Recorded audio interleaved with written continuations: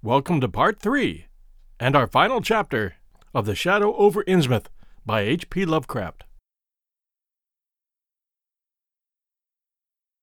Despite what I had heard of this hotel in Newburyport, I signed the register, paid my $1, let the clerk take my valise, and followed that sour, solitary attendant up 3 creaking flights of stairs past dusty corridors which seemed wholly devoid of life.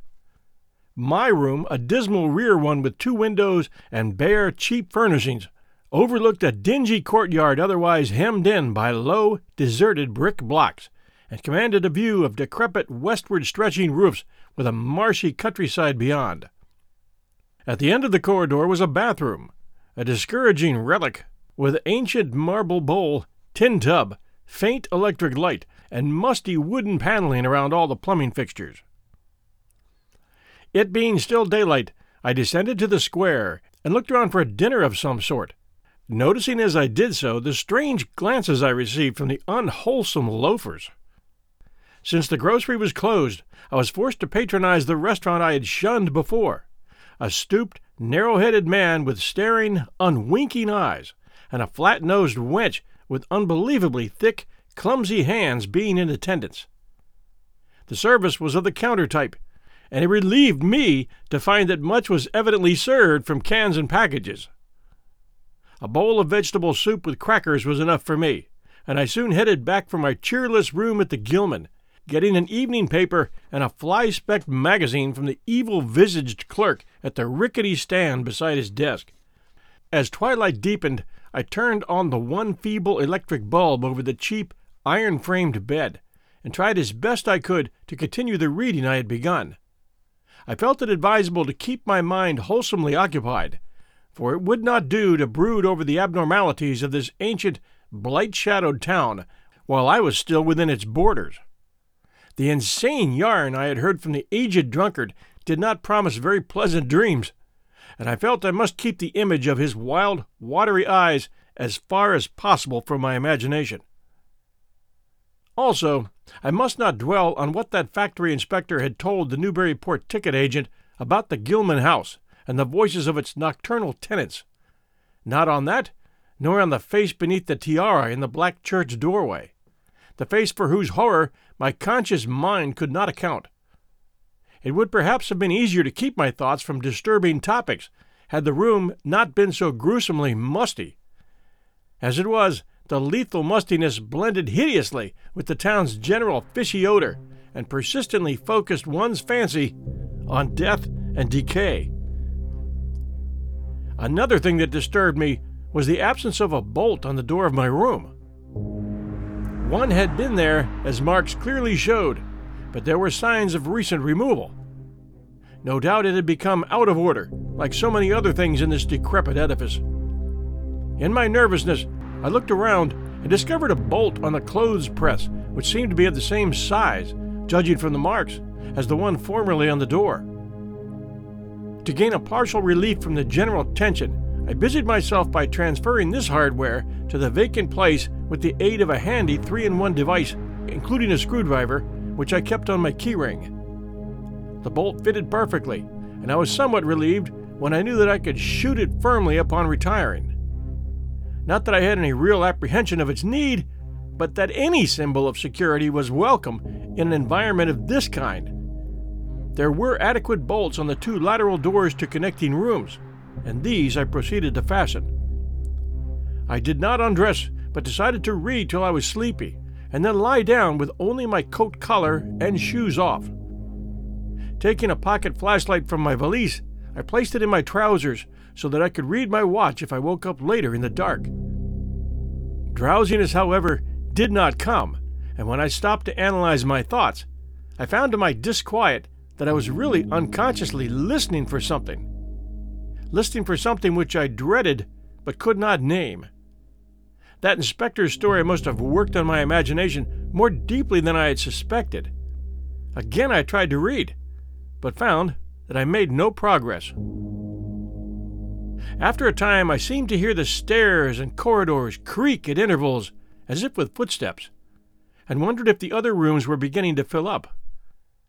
There were no voices, however, and it struck me that there was something subtly furtive about the creaking. I didn't like it, and debated whether I had better try to sleep at all. This town had some queer people, and there had undoubtedly been several disappearances. Was this one of those inns where travelers were slain for their money? Surely I had no look of excessive prosperity. Or were the townsfolk really so resentful about curious visitors? Had my obvious sightseeing, with its frequent map consultations, aroused unfavorable notice? It occurred to me that I must be in a highly nervous state to let a few random creakings set me off speculating in this fashion. But I regretted nonetheless that I was unarmed. At length, feeling a fatigue which had nothing of drowsiness in it, I bolted the newly outfitted hall door, turned off the light, and threw myself down on the hard, uneven bed, coat, collar, shoes, and all. In the darkness, every faint noise of the night seemed magnified, and a flood of doubly unpleasant thoughts swept over me. I was sorry I had put out the light, yet was too tired to rise and turn it on again. Then, after a long, dreary interval, and prefaced by a fresh creaking of stairs and corridor, there came that soft, damnably unmistakable sound which seemed like a malign fulfillment of all my apprehensions. Without the least shadow of a doubt, the lock on my hall door was being tried, cautiously, furtively, tentatively, with a key. My sensations upon recognizing this sign of actual peril were perhaps less rather than more tumultuous because of my previous vague fears. I had been, albeit without definite reason, instinctively on my guard, and that was to my advantage in the new and real crisis, whatever it might turn out to be. Nevertheless, the change in the menace from vague premonition to immediate reality was a profound shock, and fell upon me with the force of a genuine blow. It never once occurred to me that the fumbling might be a mere mistake. Malign purpose was all I could think of, and I kept deathly quiet, awaiting the would-be intruder's next move. After a time, the cautious rattling ceased, and I heard the room to the north entered with a passkey. Then the lock of the connecting door to my room was softly tried. The bolt held, of course, and I heard the floor creak as the prowler left the room. After a moment, there came another soft rattling, and I knew that the room to the south of me was being entered. Again, a furtive trying of a bolted connecting door, and again, a receding creaking. This time the creaking went along the hall and down the stairs, so I knew that the prowler had realized the bolted condition of my doors and was giving up his attempt for a greater or lesser time, as the future would show. The readiness with which I fell into a plan of action proves that I must have been subconsciously fearing some menace and considering possible avenues of escape for hours. From the first, I felt that the unseen fumbler meant a danger not to be met or dealt with, but only to be fled from as precipitately as possible. The one thing to do was to get out of that hotel alive as quickly as I could, and through some channel other than the front stairs and lobby. Rising softly and throwing my flashlight on the switch, I sought to light the bulb over my bed in order to choose and pocket some belongings for a swift, policeless flight.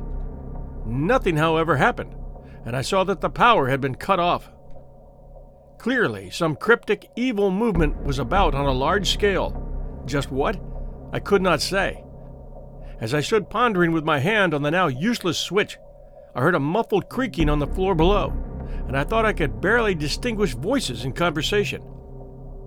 A moment later, I felt less sure that the deeper sounds were voices, since the apparent hoarse barkings and loose-syllabled croakings bore so little resemblance to recognized human speech. Then I thought with renewed force of what the factory inspector had heard in the night in this moldering and pestilential building. Having filled my pockets with the flashlight's aid, I put on my hat and tiptoed to the windows to consider chances of descent. Despite the state's safety regulations, there was no fire escape on this side of the hotel, and I saw that my windows commanded only a sheer 3-story drop to the cobbled courtyard. On the right and left, however, some ancient brick business blocks abutted on the hotel, their slant roofs coming up to a reasonable jumping distance from my fourth-story level. To reach either of these lines of buildings, I would have to be in a room 2 doors from my own. In one case on the north, and in the other case on the south, and my mind instantly set to work calculating what chances I had of making the transfer. I could not, I decided, risk an emergence into the corridor where my footsteps would surely be heard, and where the difficulties of entering the desired room would be insuperable. My progress, if it was to be made at all, would have to be made through the less solidly built connecting doors of the rooms, the locks and bolts of which I would have to force violently, using my shoulder as a battering ram whenever they were set against me. This, I thought, would be possible owing to the rickety nature of the house and its fixtures. But I realized I could not do it noiselessly. I would have to count on sheer speed and the chance of getting to a window before any hostile forces became coordinated enough to open the right door toward me with a passkey. My own outer door I reinforced by pushing the bureau against it, little by little, in order to make a minimum of sound. I perceived that my chances were very slender, and was fully prepared for any calamity. Even getting to another roof would not solve the problem, for there would then remain the task of reaching the ground and escaping from the town. One thing in my favor was the deserted and ruinous state of the abutting buildings, and the number of skylights gaping blackly open in each row. Gathering from the grocery boy's map that the best route out of town was southward, I glanced first at the connecting door on the south side of the room. It was designed to open in my direction. Hence I saw, after drawing the bolt and finding other fastenings in place, it was not a favorable one for forcing. Accordingly, abandoning it as a route, I cautiously moved the bedstead against it to hamper any attack which might be made on it later from the next room. The door on the north was hung to open away from me, and this, though a test proved it to be locked or bolted from the other side, I knew must be my route. If I could gain the roofs of the buildings in Payne Street and descend successfully to the ground level, I might perhaps dart through the courtyard and the adjacent or opposite buildings to Washington or Bates, or else emerge in Payne and edge around southward into Washington. In any case, I would aim to strike Washington somehow and get quickly out of the town square region. My preference would be to avoid Payne, since the fire station there might be open all night. As I thought of these things, I looked out over the squalid sea of decaying roofs below me, now brightened by the beams of a moon not much past full. On the night, the black gash of the river gorge clove the panorama, abandoned factories and railway station clinging barnacle-like to its sides. Beyond it, the rusted railway and the Rowley Road led off through a flat, marshy terrain dotted with islets of higher and drier scrub-grown land. On the left, the creek-threaded countryside was nearer, the narrow road to Ipswich gleaming white in the moonlight. I could not see from my side of the hotel the southward route toward Arkham, which I had determined to take. I was irresolutely speculating on when I had better attack the northward door, and on how I could least audibly manage it, when I noticed that the vague noises underfoot had given place to a fresh and heavier creaking of the stairs. A wavering flicker of light showed through my transom, and the boards of the corridor began to groan with a ponderous load. Muffled sounds of possible vocal origin approached, and at length a firm knock came at my outer door. For a moment, I simply held my breath and waited. Eternity seemed to elapse, and the nauseous, fishy odor of my environment seemed to mount suddenly and spectacularly. Then the knocking was repeated, continuously, and with growing insistence. I knew that the time for action had come, and forthwith drew the bolt of the northward connecting door, bracing myself for the task of battering it open. The knocking waxed louder, and I hoped that its volume would cover the sound of my efforts. At last beginning my attempt, I lunged again and again at the thin paneling with my left shoulder, heedless of shock or pain. The door resisted even more than I had expected, but I did not give in. All the while the clamor at the outer door increased. Finally the connecting door gave, but with such a crash that I knew those outside must have heard.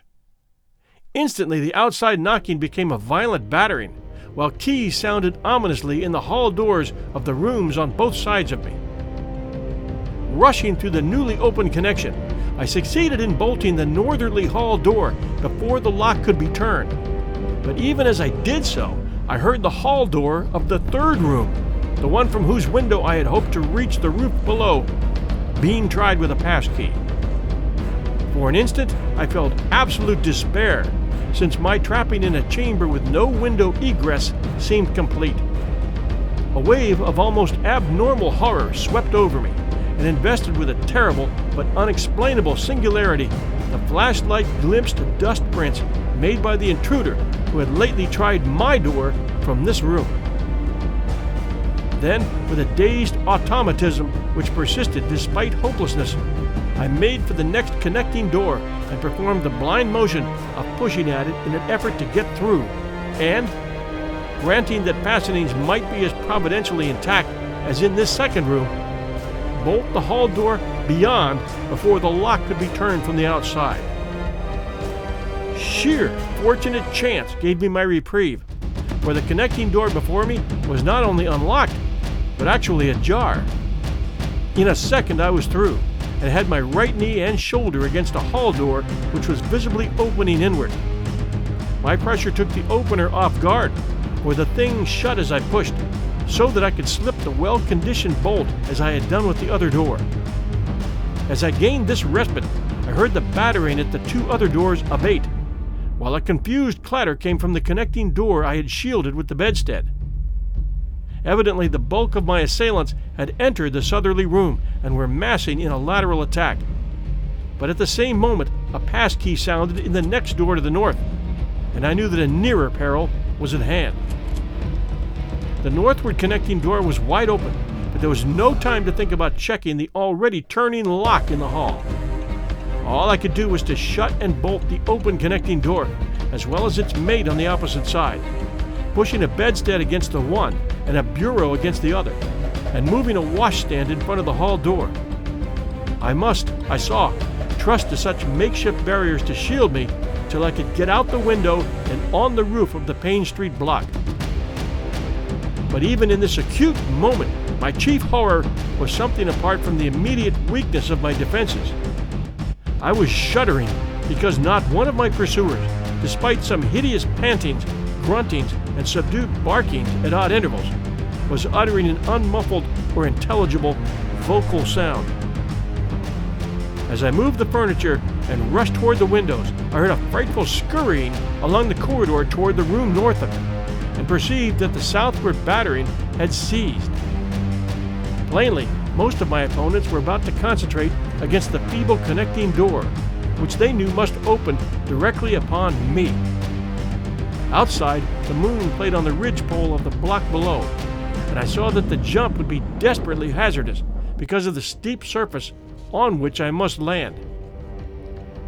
Surveying the conditions, I chose the more southerly of the two windows as my avenue of escape, planning to land on the inner slope of the roof and make for the nearest skylight. Once inside one of the decrepit brick structures, I would have to reckon with pursuit, but I hoped to descend and dodge in and out of yawning doorways along the shadowed courtyard, eventually getting to Washington Street and slipping out of town towards the south. The clatter at the northerly connecting door was now terrific, and I saw that the weak paneling was beginning to splinter. Obviously, the besiegers had brought some ponderous object into play as a battering ram. The bedstead, however, still held firm, so that I had at least a faint chance of making good my escape. As I opened the window I noticed that it was flanked by heavy velour draperies suspended from a pole by brass rings, and also that there was a large projecting catch for the shutters on the exterior. Seeing a possible means of avoiding the dangerous jump, I yanked at the hangings and brought them down, pole and all, then quickly hooking 2 of the rings in the shutter catch and flinging the drapery outside. The heavy folds reached fully to the abutting roof, and I saw that the rings and catch would be likely to bear my weight. So, climbing out of the window and down the improvised rope ladder, I left behind me forever the morbid and horror-infested fabric of the Gilman house. I landed safely on the loose slates of the steep roof and succeeded in gaining the gaping black skylight without a slip.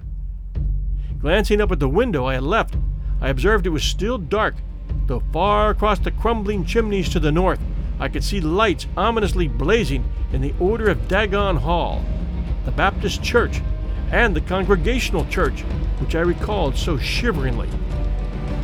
There had seemed to be no one in the courtyard below, and I hoped there would be a chance to get away before the spreading of a general alarm.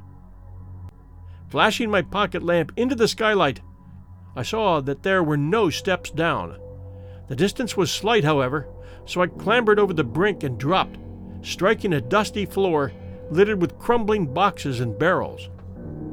The place was ghoulish looking, but I was past minding such impressions and made at once for the staircase revealed by my flashlight, after a hasty glance at my watch, which showed the hour to be 2 a.m. The steps creaked, but seemed tolerably sound, and I raced down past a barn-like second story to the ground floor. The desolation was complete, and only echoes answered my footfalls. At length I reached the lower hall, at one end of which I saw a faint, luminous rectangle marking the ruined Payne Street doorway. Heading the other way, I found the back door also open, and darted out and down 5 stone steps to the grass-grown cobblestones of the courtyard. The moonbeams did not reach down here, but I could just see my way about without using the flashlight. Some of the windows on the Gilman house side were faintly glowing, and I thought I heard confused sounds within. Walking softly over to the Washington Street side, I perceived several open doorways and chose the nearest as my route out. The hallway inside was black, and when I reached the opposite end, I saw that the street door was wedged immovably shut. Resolved to try another building, I groped my way back toward the courtyard, but stopped short when close to the doorway. For out of an open door in the Gilman house, a large crowd of doubtful shapes was pouring, lanterns bobbing in the darkness, and horrible, croaking voices exchanging low cries in what was certainly not English. The figures moved uncertainly, and I realized to my relief that they did not know where I had gone, but for all that they sent a shiver of horror through my frame. Their features were indistinguishable, but their crouching, shambling gait was abominably repellent. And worst of all, I perceived that one figure was strangely robed and unmistakably surmounted by a tall tiara of a design altogether too familiar to me. As the figures spread throughout the courtyard, I felt my fears increase. Suppose I could find no egress from this building on the street side? The fishy odor was detestable, and I wondered I could stand it without fainting. Again groping toward the street, I opened a door off the hall and came upon an empty room with closely shuttered but sashless windows.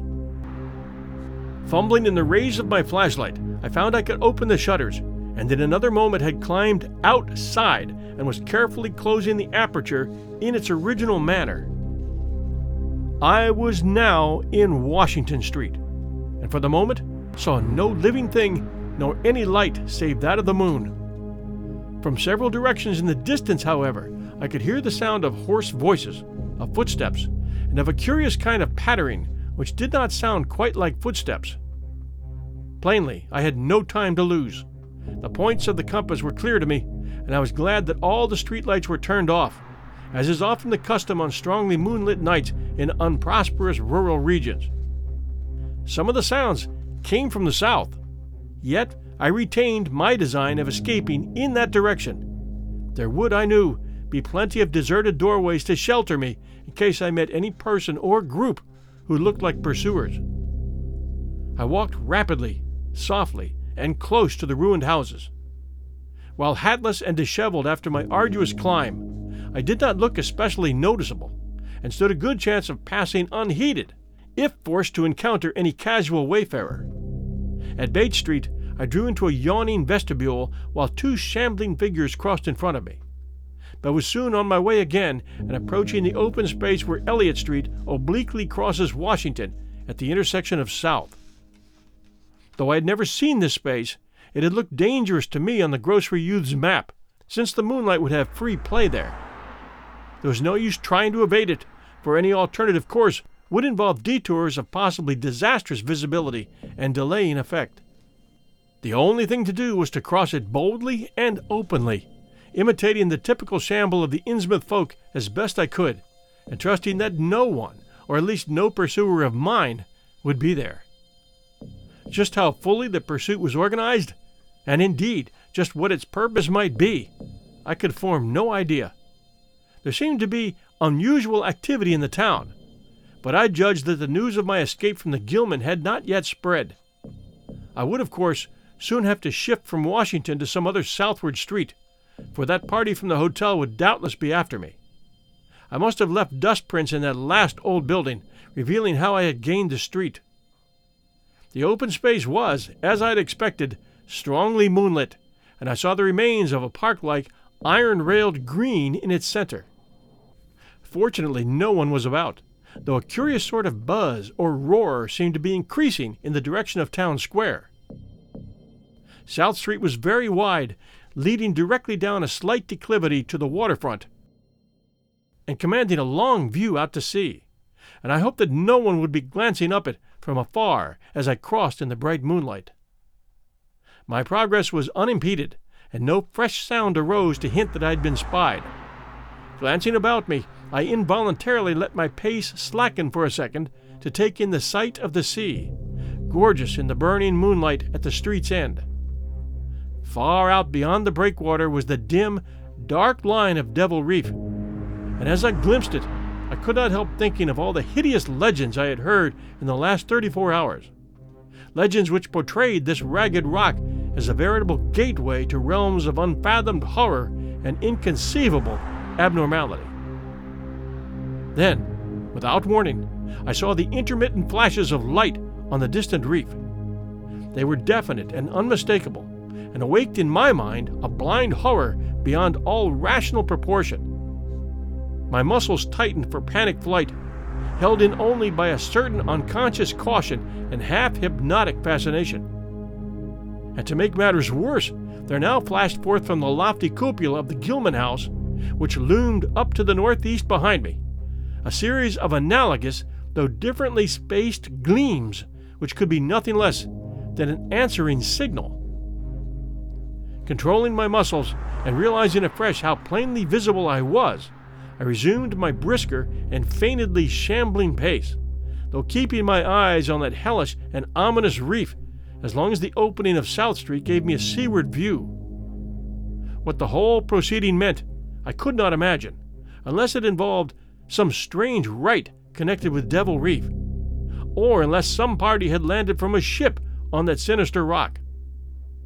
I now bent to the left around the ruinous green, still gazing toward the ocean as it blazed in the spectral summer moonlight, and watching the cryptical flashing of those nameless, unexplainable beacons.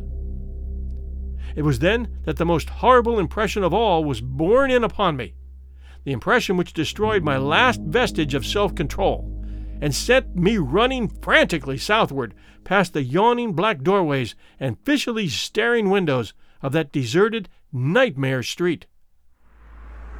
For at a closer glance, I saw that the moonlit waters between the reef and the shore were far from empty. They were alive with teeming hordes of shapes swimming inward toward the town, and even at my vast distance and in my single moment of perception, I could tell that the bobbing heads and flailing arms were alien and aberrant in a way scarcely to be expressed or consciously formulated. My frantic running ceased before I had covered a block, for at my left I began to hear something like the hue and cry of organized pursuit. There were footsteps and guttural sounds, and a rattling motor wheezed south along Federal Street. In a second, all my plans were utterly changed, for if the southward highway were blocked ahead of me, I must clearly find another egress from Innsmouth. I paused and drew into a gaping doorway, reflecting how lucky I was to have left the moonlit open space before these pursuers came down the parallel street. But a second reflection was less comforting. Since the pursuit was down another street, it was plain that the party was not following me directly. It had not seen me, but was simply obeying a general plan of cutting off my escape.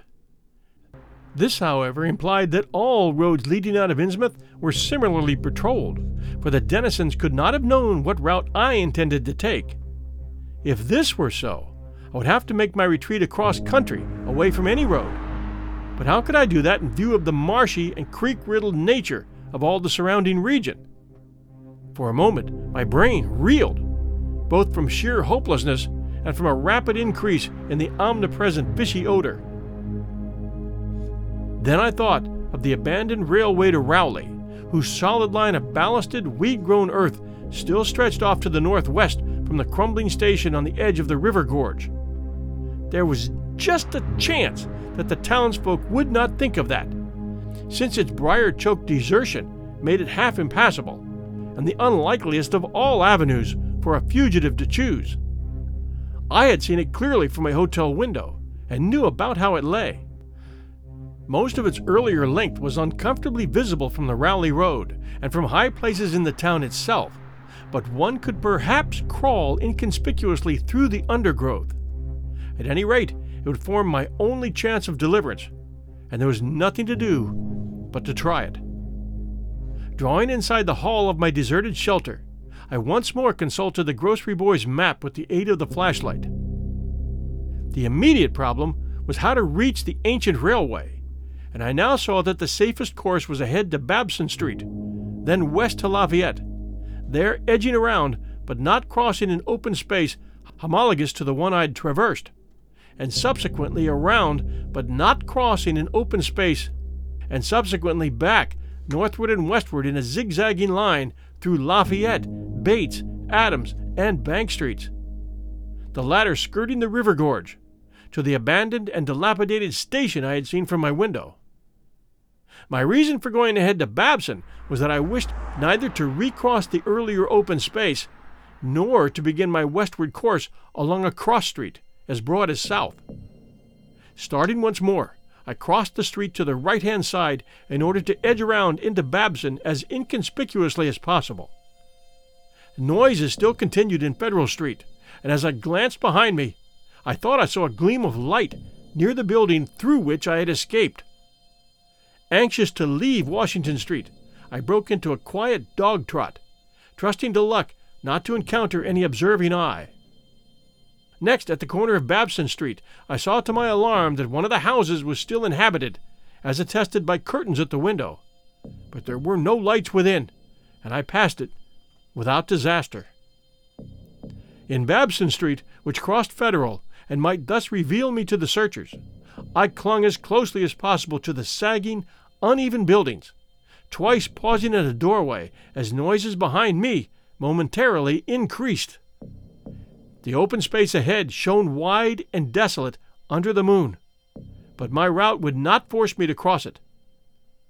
During my second pause, I began to detect a fresh distribution of the vague sounds, and upon looking cautiously out from cover, beheld a motor car darting across the open space, bound outward along Elliott Street, which there intersects both Babson and Lafayette. As I watched, choked by a sudden rise in the fishy odor after a short abatement, I saw a band of uncouth, crouching shapes loping and shambling in the same direction, and knew that this must be the party guarding the Ipswich Road, since that highway forms an extension of Elliott Street. Two of the figures I glimpsed were in voluminous robes, and one wore a peaked diadem which glistened whitely in the moonlight. The gait of this figure was so odd that it sent a chill through me, for it seemed to me the creature was almost hopping. When the last of the band was out of sight, I resumed my progress, darting around the corner into Lafayette Street, and crossing Elliott very hurriedly, lest stragglers of the party be still advancing along that thoroughfare. I did hear some croaking and clattering sounds far off toward Town Square, but accomplished the passage without disaster. My greatest dread was in recrossing broad and moonlit South Street with its seaward view, and I had to nerve myself for the ordeal.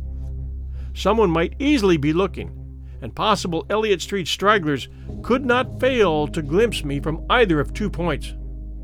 At the last moment I decided I'd better slacken my trot and make the crossing as before, in the shambling gait of an average Innsmouth native. When the view of the water again opened out, this time on my right, I was half determined not to look at it at all. I could not, however, resist, but cast a sidelong glance as I carefully and imitatively shambled toward the protecting shadows ahead. There was no ship visible, as I had half expected there would be. Instead, the first thing which caught my eye was a small rowboat pulling in toward the abandoned wharves and laden with some bulky, tarpaulin-covered object. Its rowers, though distantly and indistinctly seen, were of an especially repellent aspect. Several swimmers were still discernible, while on the far black reef I could see a faint, steady glow unlike the winking beacon visible before, and of a curious color which I could not precisely identify. Above the slant roofs ahead and to the right there loomed the tall cupola of the Gilman house, but it was completely dark now. The fishy odor, dispelled for a moment by some merciful breeze, now closed in again with maddening intensity. I had not quite crossed the street when I heard a muttering band advancing along Washington from the north. As they reached the broad open space where I had had my first disquieting glimpse of the moonlight water, I could see them plainly only a block away, and was horrified by the bestial abnormality of their faces and the dog-like subhumanness of their crouching gait. One man moved in a positively simian way, with long arms frequently touching the ground, while another figure, robed and tiara'd, seemed to progress in an almost hopping fashion. I judged this party to be the one I'd seen in the Gilman's courtyard, the one, therefore, most closely on my trail. As some of the figures turned to look in my direction, I was transfixed with fright, yet managed to preserve the casual, shambling gait I had assumed. To this day, I do not know whether they saw me or not. If they did, my stratagem must have deceived them, for they passed on across the moonlit space without varying their course, meanwhile croaking and jabbering in some hateful guttural patois I could not identify. Once more in shadow, I resumed my former dog trot past the leaning and decrepit houses that stared blankly into the night. Having crossed the western sidewalk, I rounded the nearest corner into Bate Street, where I kept close to the buildings on the southern side. I passed 2 houses showing signs of habitation, one of which had faint lights in upper rooms, yet met with no obstacle. As I turned into Adams Street, I felt measurably safer, but received a shock when a man reeled out of a black doorway directly in front of me. He proved, however, too hopelessly drunk to be a menace, so that I reached the dismal ruins of the Bank Street warehouses in safety. No one was stirring in that dead street beside the river gorge, and the roar of the waterfalls quite drowned my footsteps. It was a long dog trot to the ruined station, and the great brick warehouse walls around me seemed somehow more terrifying than the fronts of private houses. At last I saw the ancient arcaded station, or what was left of it, and made directly for the tracks that started from its farther end. The rails were rusty, but mainly intact, and not more than half the ties had rotted away. Walking or running on such a surface was very difficult, but I did my best, and on the whole made very fair time. For some distance the line kept on along the gorge's brink, but at length I reached the long covered bridge where it crossed the chasm at a dizzy height. The condition of this bridge would determine my next step. If humanly possible, I would use it. If not, I would have to risk more street wandering and take the nearest intact highway bridge. The vast barn-like length of the old bridge gleamed spectrally in the moonlight, and I saw that the ties were safe for at least a few feet within. Entering, I began to use my flashlight, and was almost knocked down by the cloud of bats that flapped past me. About halfway across, there was a perilous gap in the ties which I feared for a moment would halt me, but in the end I risked a desperate jump, which fortunately succeeded. I was glad to see the moonlight again when I emerged from that macabre tunnel. The old tracks crossed River Street at grade, and at once veered off into a region increasingly rural and with less and less of Innsmouth's abhorrent fishy odor. Here the dense growth of weeds and briars hindered me and cruelly tore my clothes, but I was none the less glad that they were there to give me concealment in case of peril. I knew that much of my route must be visible from the Rowley Road. The marshy region began very shortly with a single track on a low, grassy embankment where the weedy growth was somewhat thinner. Then came a sort of island of higher ground where the line passed through a shallow open cut choked with bushes and brambles. I was very glad of this partial shelter, since at this point the Rowley Road was uncomfortably near according to my window view.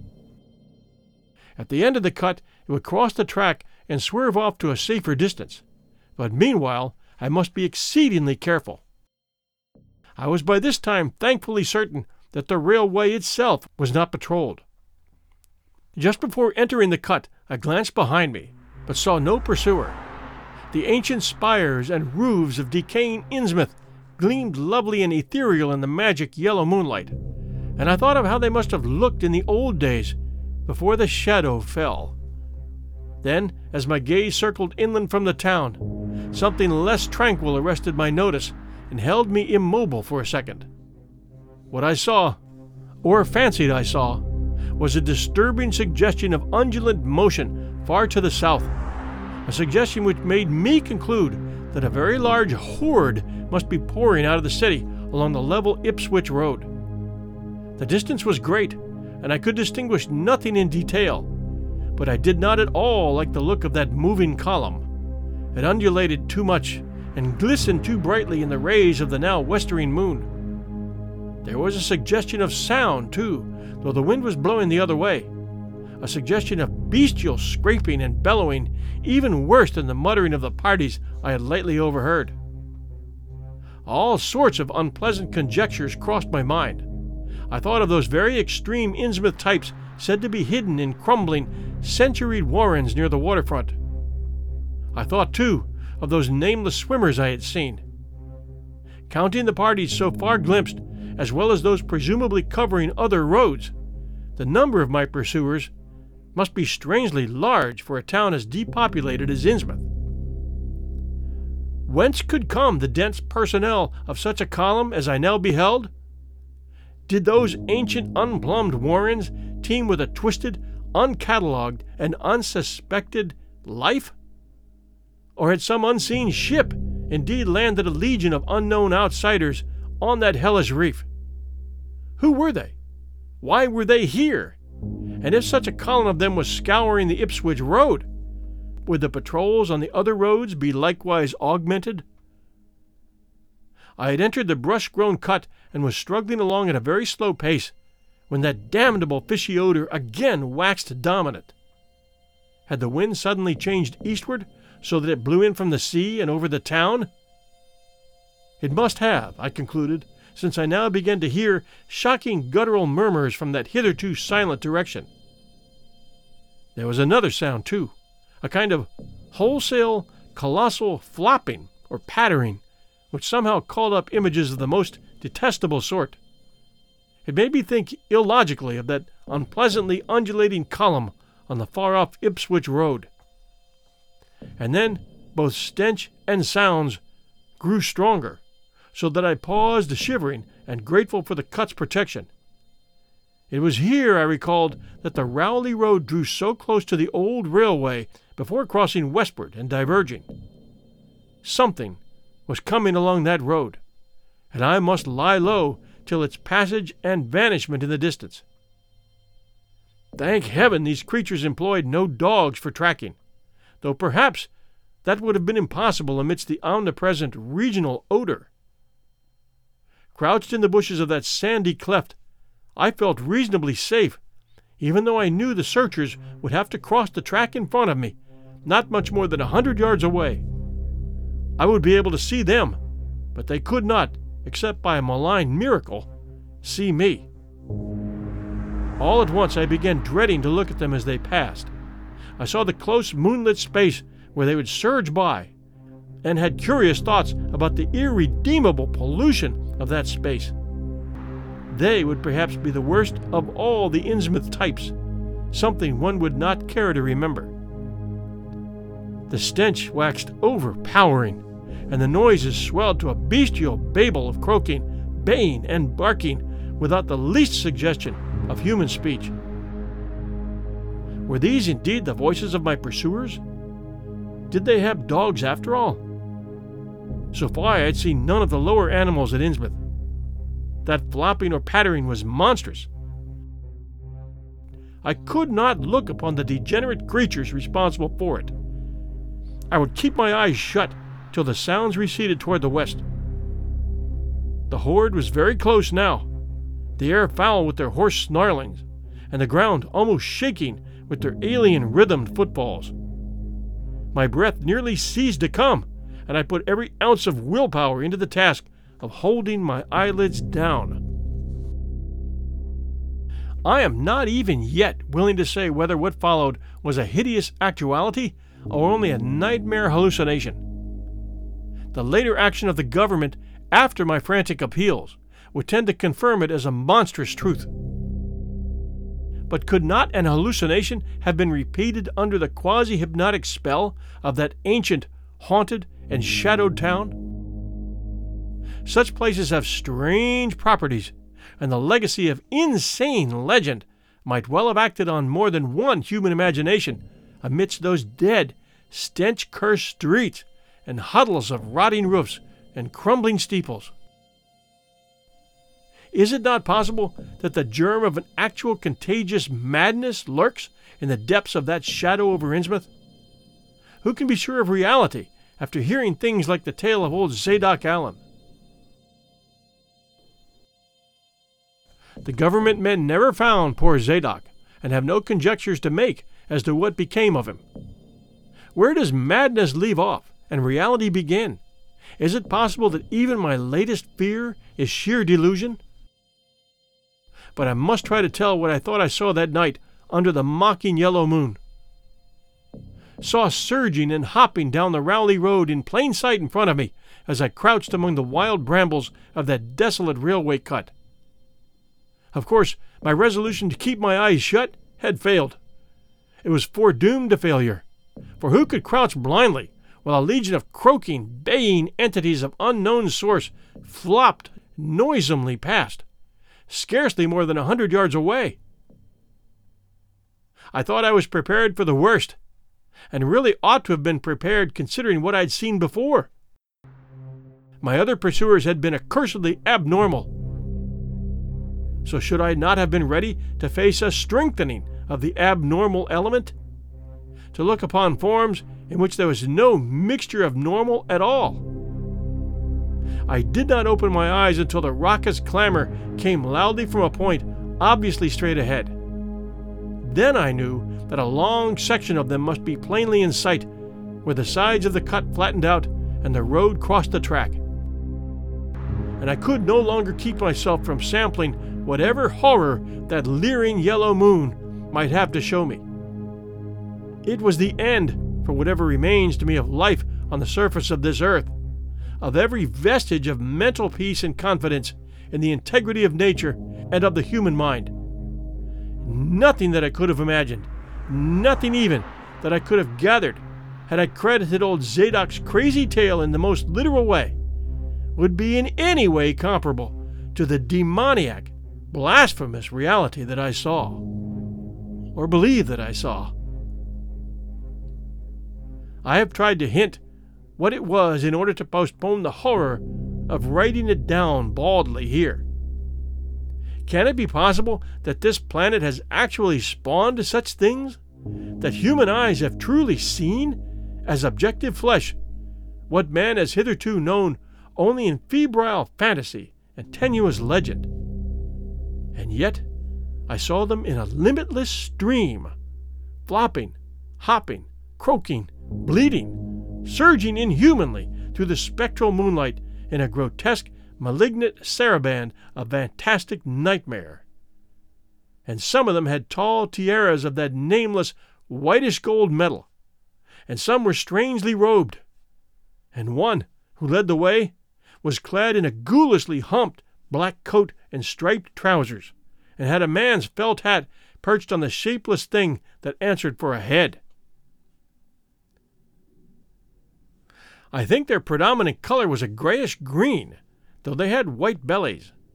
They were mostly shiny and slippery, but the ridges of their backs were scaly. Their forms vaguely suggested the anthropoid, while their heads were the heads of fish, with prodigious bulging eyes that never closed. At the sides of their necks were palpitating gills, and their long paws were webbed. They hopped irregularly, sometimes on 2 legs, and sometimes on 4. I was somehow glad that they had no more than 4 limbs. Their croaking, baying voices, clearly used for articulate speech, held all the dark shades of expression which their staring faces lacked. But for all their monstrousness, they were not unfamiliar to me. I knew too well what they must be. For was not the memory of that evil tiara at Newburyport still fresh? They were the blasphemous fish frogs of the nameless design, living and horrible, and as I saw them I knew also of what that humped, tiaraed priest in the black church basement had so fearsomely reminded me. Their number was past guessing. It seemed to me that there were limitless swarms of them, and certainly my momentary glimpse could have shown only the least fraction. In another instant, everything was blotted out by a merciful fit of fainting, the first I'd ever had. It was a gentle daylight rain that awakened me from my stupor in the brush-grown railway cut, and when I staggered out to the railway ahead, I saw no trace of any prints in the fresh mud. The fishy odor, too, was gone. Innsmouth's ruined roofs and toppling steeples loomed up grayly toward the southeast, but not a living creature did I spy in all the desolate salt marshes around. My watch was still going, and told me that the hour was past noon. The reality of what I'd been through was highly uncertain in my mind, but I felt that something hideous lay in the background. I must get away from evil-shadowed Innsmouth, and accordingly I began to test my cramped, wearied powers of locomotion. Despite weakness, hunger, horror, and bewilderment, I found myself after a long time able to walk, so started slowly along the muddy road to Rowley.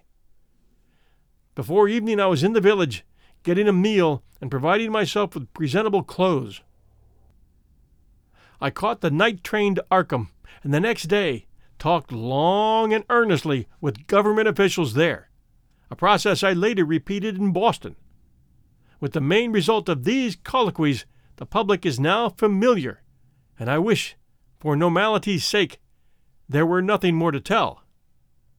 Perhaps it is madness that is overtaking me, yet perhaps a greater horror, or a greater marvel, is reaching out.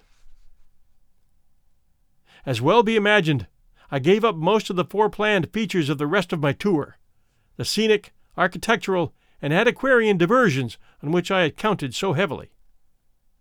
Nor did I dare look for that piece of strange jewelry said to be in the Miskatonic University Museum. I did, however, improve my stay in Arkham by collecting some genealogical notes I had long wished to possess. Very rough and hasty data, it is true, but capable of good use later on when I might have time to collate and codify them. The curator of the Historical Society there, Mr. E. Lapham Peabody, was very curious about assisting me, and expressed unusual interest when I told him I was a grandson of Eliza Orne of Arkham, who was born in 1867 and had married James Williamson of Ohio at the age of 17. It seemed that a maternal uncle of mine had been there many years before on a quest much like my own, and that my grandmother's family was a topic of some local curiosity. There had, Mr. Peabody said, been considerable discussion about the marriage of her father, Benjamin Orne, just after the Civil War, since the ancestry of the bride was peculiarly puzzling. That bride was understood to have been an orphaned Marsh of New Hampshire, a cousin of the Essex County Marshes, but her education had been in France, and she knew very little of her family. A guardian had deposited funds in a Boston bank to maintain her and her French governess, but that guardian's name was unfamiliar to Arkham people, and in time he dropped out of sight, so that the governess assumed his role by court appointment.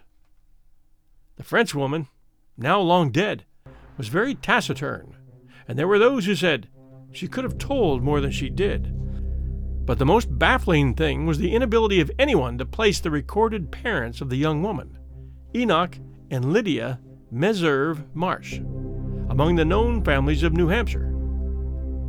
Possibly, many suggested, she was the natural daughter of some Marsh of Providence. She certainly had the true Marsh eyes. Most of the puzzling was done after her early death, which took place at the birth of my grandmother, her only child. Having formed some disagreeable impressions connected with the name of Marsh, I did not welcome the news that it was belonged on my own ancestral tree. Nor was I pleased by Mr. Peabody's suggestion that I had the true Marsh eyes myself. However, I was grateful for data which I knew would prove valuable, and took copious notes and lists of book references regarding the well-documented Orne family. I went directly home to Toledo from Boston, and later spent a month at Maumee recuperating from my ordeal. In September, I entered Oberlin for my final year, and from then till the next June was busy with studies and other wholesome activities. Reminded of the bygone terror only by occasional official visits from government men in connection with the campaign which my pleas and evidence had started. Around the middle of July, just a year after the Innsmouth experience, I spent a week with my late mother's family in Cleveland, checking some of my new genealogical data with the various notes, traditions, and bits of heirloom material in existence there, and seeing what kind of connected chart I could construct. I didn't exactly relish the task, for the atmosphere of the Williamson home had always depressed me. There was a strain of morbidity there, and my mother had never encouraged my visiting her parents as a child, although she always welcomed her father when he came to Toledo. My Arkham-born grandmother had seemed strange and almost terrifying to me, and I do not think I grieved when she disappeared. I was 8 years old then, and it was said that she had wandered off in grief after the suicide of my Uncle Douglas, her eldest son. He had shot himself after a trip to New England, the same trip, no doubt, which had caused him to be recalled at the Arkham Historical Society. This uncle had resembled her, and I had never liked him either. Something about the staring, unwinking expression of both of them had given me a vague, unaccountable uneasiness. My mother and Uncle Walter had not looked like that. They were like their father, though poor little cousin Lawrence, Walter's son, had been an almost perfect duplicate of his grandmother before his condition took him to the permanent seclusion of a sanitarium at Canton.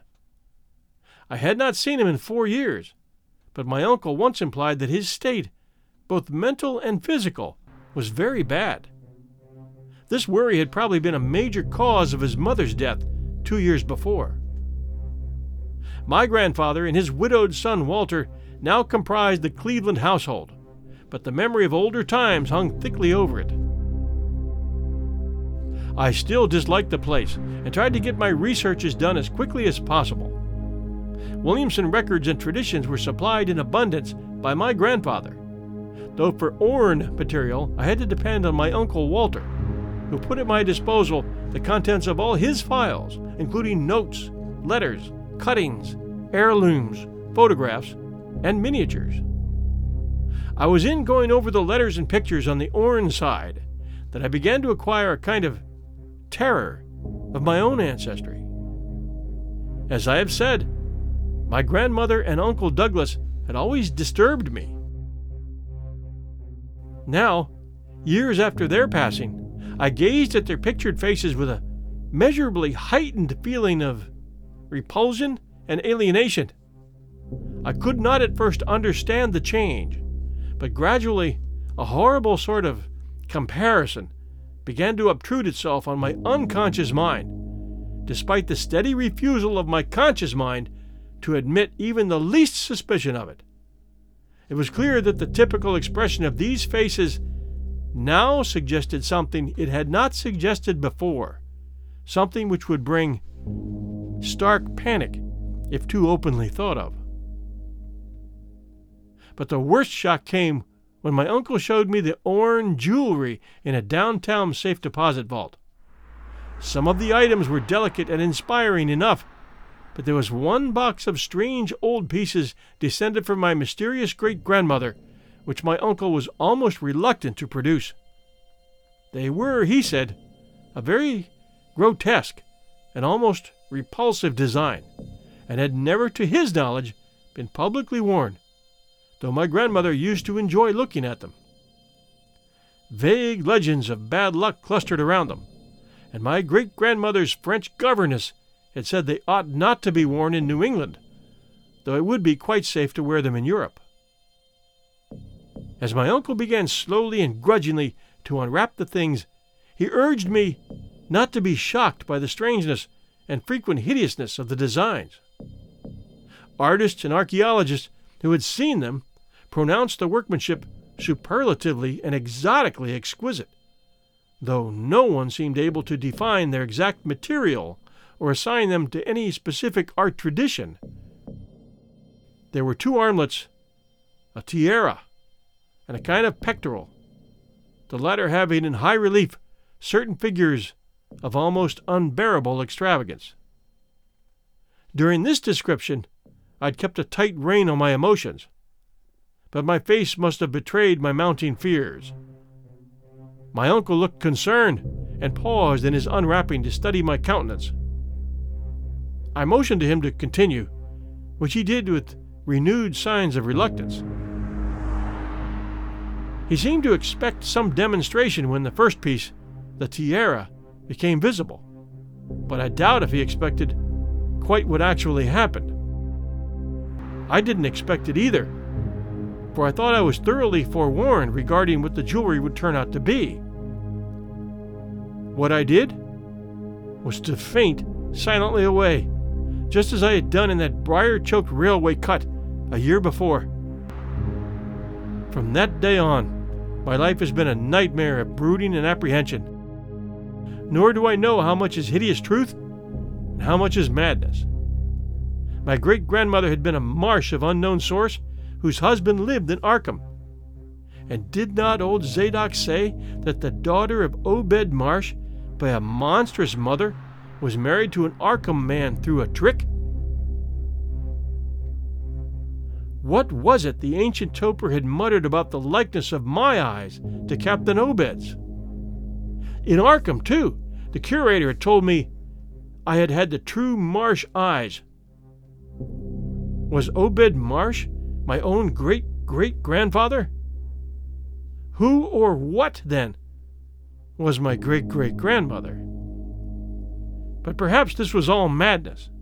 Those whitish gold ornaments might easily have been brought from some Innsmouth sailor by the father of my great-grandmother, whoever he was. And that look in the staring-eyed faces of my grandmother and self-slain uncle might be sheer fancy on my part. Sheer fancy, bolstered up by the Innsmouth shadow which had so darkly colored my imagination. But why had my uncle killed himself after an ancestral quest in New England? For more than 2 years I fought off these reflections with partial success. My father secured me a place in an insurance office, and I buried myself in routine as deeply as possible. In the winter of 1930-31, however, the dreams began. They were very sparse and insidious at first, but increased in frequency and vividness as the weeks went by. Great watery spaces opened out before me, and I seemed to wander through titanic sunken porticos and labyrinths of weedy cyclopean walls with grotesque fishes as my companions. Then the other shapes began to appear, filling me with nameless horror the moment I awoke. But during the dreams, they didn't horrify me at all. I was one with them, wearing their unhuman trappings, treading their aqueous ways, and praying monstrously at their evil sea-bottom temples. There was much more than I could remember, but even what I did remember each morning would be enough to stamp me as a madman, or a genius if I ever dared write it down. Some frightful influence, I felt, was seeking gradually to drag me out of the sane world of wholesome life into unnameable abysses of blackness and alienage, and the process told heavily on me. My health and appearance grew steadily worse, till finally I was forced to give up my position and adopt the static, secluded life of an invalid. Some odd, nervous affliction had me in its grip, and I found myself at times almost unable to shut my eyes. It was then that I began to study the mirror with mounting alarm. The slow ravages of disease are not pleasant to watch, but in my case, there was something subtler and more puzzling in the background. My father seemed to notice it too, for he began looking at me curiously and almost affrightedly. What was taking place in me? Could it be that I was coming to resemble my grandmother and Uncle Douglas? One night I had a frightful dream in which I met my grandmother under the sea. She lived in a phosphorescent palace of many terraces, with gardens of strange leprous corals and grotesque brachiate efflorescences, and welcomed me with a warmth that may have been sardonic. She had changed, as those who take to the water change, and told me she had never died. Instead, she had gone to a spot her dead son had learned about, and had leaped to a realm whose wonders destined for him as well. He had spurned with a smoking pistol. This was to be my realm, too. I could not escape it. I would never die, but would live with those who had lived since before man ever walked the earth. I met also that which had been her grandmother. For 80,000 years, Petata-yi had lived in Yantanend, and thither had she gone back after Obed Marsh was dead. Yahantali was not destroyed when the upper earth men shot death into the sea.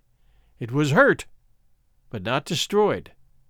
The deep ones could never be destroyed, even though the Paleogean magic of the forgotten old ones might sometimes check them. For the present they would rest. But some day, if they remembered, they would rise again for the tribute great Cthulhu craved. It would be a city greater than Innsmouth next time. They had planned to spread, and had brought up that which would help them. But now they must wait once more. For bringing the upper earth men's death, I must do a penance. But that would not be heavy. This was the dream in which I saw a Shoggoth for the first time, and the sight set me awake in a frenzy of screaming. That morning the mirror definitely told me I had acquired the Innsmouth look. I saved a few pieces from my diary, and this, folks, is what I wrote. So far, I have not shot myself as my Uncle Douglas did. I bought an automatic and almost took the step, but certain dreams deterred me. The tense extremes of horror are lessening, and I feel queerly drawn toward the unknown sea deeps instead of fearing them. I hear and do strange things in sleep, and awake with a kind of exaltation instead of terror. I do not believe I need to wait for the full change as most have waited. If I did, my father would probably shut me up in a sanitarium as my poor little cousin is shut up. Stupendous and unheard of splendors await me below, and I shall seek them soon. Ah, Ria! Kitolhu Flagon. No, I shall not shoot myself. I cannot be made to shoot myself. I shall plan my cousin's escape from that Canton madhouse, and together we shall go to the marvel shadowed Innsmouth. We shall swim out to that brooding reef in the sea, and dive down through black abysses to Cyclopean and many-columned Yahant Thali, and in that lair of the deep ones we shall dwell amidst wonder and glory forever. And all of you gathered here today, listening to my story, will go with me.